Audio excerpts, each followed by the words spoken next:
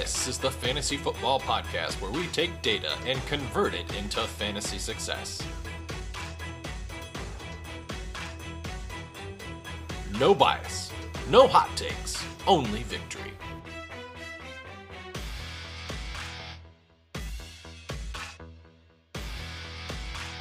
This is the Fantasy Alchemist Podcast, and now your host, Dustin Chandry.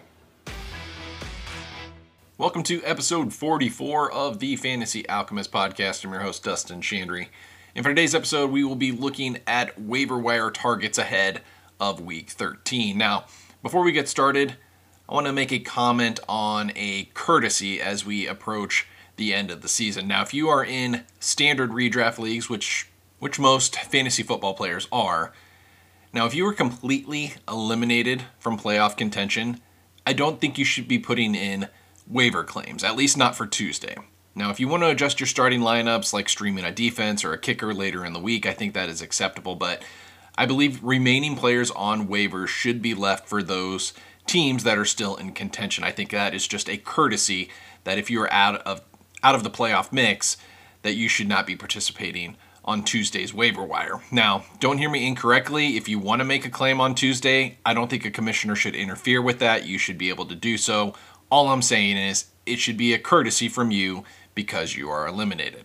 Now, before we get started, talking about some targets for Week 13, I want to remind you, you can interact and follow the show. We are on Twitter at FFAlchemistPod. Now verified, again, we are at FFAlchemistPod. You can also email the show with any questions at fantasyalchemistpodcast@gmail.com. Now, as we head towards the fantasy playoffs, the number of players featured on our waiver wire episode is going to be a bit more limited than it has in previous weeks. And the number one target on the waiver wire for Week 13 is going to be Steelers tight end Pat Freiermuth. He is currently rostered in 42% of ESPN leagues. Now, I have talked a lot in recent weeks about how difficult it would be to find a starting option on waivers at the tight end position. And for the last 3 weeks, the top 10 at the tight end position, I think, has been correctly locked in within the fantasy community. However, on Sunday, Pat Freiermuth, who has been outside the top 10, he had a breakout game. Now, keep in mind that Freiermuth actually returned to action last week in Week 11 after a stint on IR. In Week 11, Freiermuth played 53% of snaps. He had one target for 7 yards. However, on Sunday, Freiermuth, his snap rate only ticked up slightly to 59%, but his production spiked with 9 receptions on 11 targets for 120 yards. He had 21 fantasy points. Now, what's remarkable, and I think is actually kind of tough to gauge for future weeks, is the fact that Pittsburgh had 3 tight ends that played more than 24 snaps on Sunday. That also includes Darnell Washington and Connor Haywood. But for Freiermuth alone, his production on 59% snap rate was the best of his career. Again, 11 targets on 25 routes run. He had a 35% target share, and he had a 44% target per route run rate. That is his highest target per route run rate of this season. Prior to Sunday, his highest was only 21%. And he has gone over 30% in 3 games in both 2021 and 2022, with a career high of 36% target per route run rate. So this is his career high at 44% on Sunday. On top of that, collectively, the tight end group for Pittsburgh, they accounted for almost half of the team's targets, 45% target share for the tight end group.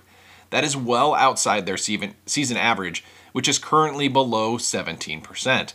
In fact, prior to Sunday, the Steelers were in the bottom quartile in the league for target share to the tight end group. And lastly, this is only the second time in his career that Freiermuth has had a double-digit target volume in a game. So look, you can't expect Freiermuth to replicate that performance. In fact, that was probably his best fantasy game of the year, unless he somehow has a multi-touchdown game coming up here in the second half of the season. But at the same time, he should absolutely be rostered in standard leagues for the remainder of the season. Now, the next option on the waiver wire is actually a quarterback wide receiver stack that you could potentially go get for free, and that is with the Green Bay Packers. Jordan Love, the quarterback, currently owned in only 48% of leagues. Christian Watson, the wide receiver, currently owned in 75%. But let's start with Jordan Love. Now, I am really coming around on Jordan Love as a professional quarterback.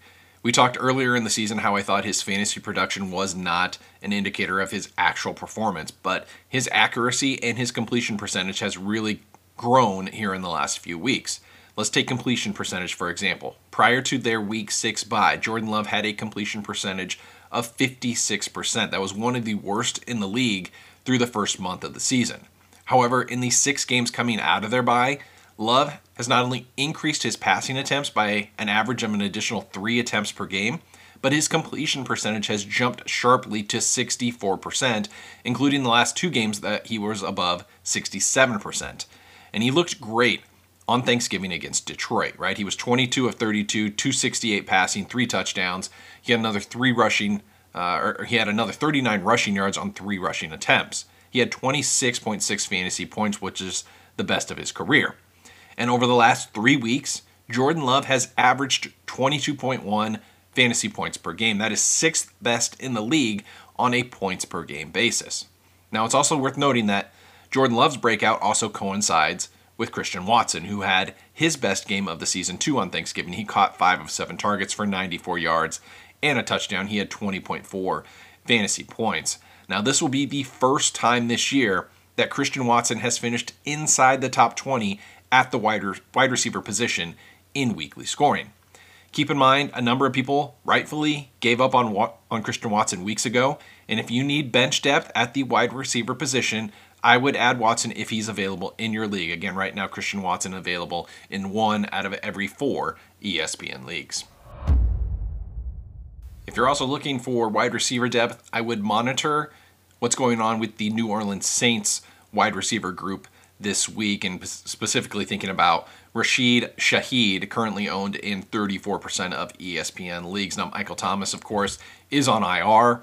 Chris Olave left week 12 with a concussion. Shaheed also left week 12 with a thigh injury. So like I said, you're going to need to monitor the health of both Shaheed and Olave. But if Olave is out and Shaheed is in, then Shaheed could walk into a lead target role at a very thin wide receiver group in week 13 against Detroit.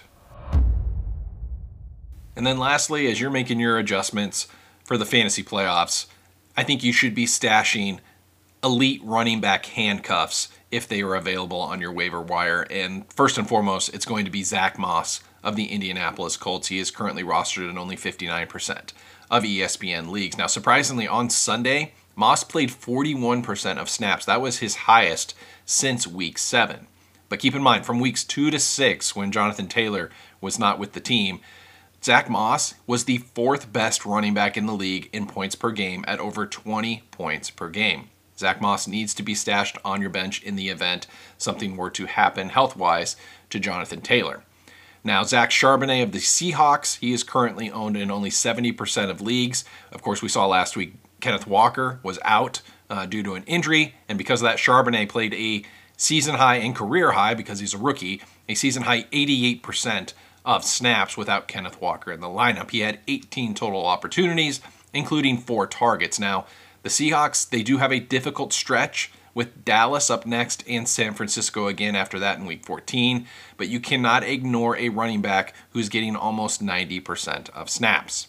Other running backs I would be looking to handcuff. Tajay Spears is a guy I have been talking about for weeks. He currently is at 35% owned in ESPN leagues. I'd keep an eye on Dameon Pierce, who returned to action after a 3-week absence. He is clearly the backup right now to Devin Singletary. But again, if something were to happen to Singletary, I think Pierce resumes his running back 1 role that he had at the start of the season. Pierce is owned in 70% of ESPN leagues right now. And then I'm recording this on Monday morning, but I would obviously continue to keep the Bears running back unit in mind as well. Khalil Herbert at 72% owned, and Deontay Foreman, who's going to miss the Monday night game, is at 40% owned. If both of those players have starting value in the event that the other is absent from the lineup, as we'll see here with Monday night. So that'll wrap up episode 44 of the Fantasy Alchemist podcast. Make sure to like and subscribe. We'll be back with additional episodes this week. We'll look at key observations in trends from around the league in week 12, and then we'll get ready with week 13 recommendations on players you should not be afraid to start. So for Dustin Chandler signing off here at the Fantasy Alchemist podcast. Thank you for listening to the Fantasy Alchemist Podcast. You can follow the pod on Twitter at FFAlchemistPod or email us at fantasyalchemistpodcast@gmail.com.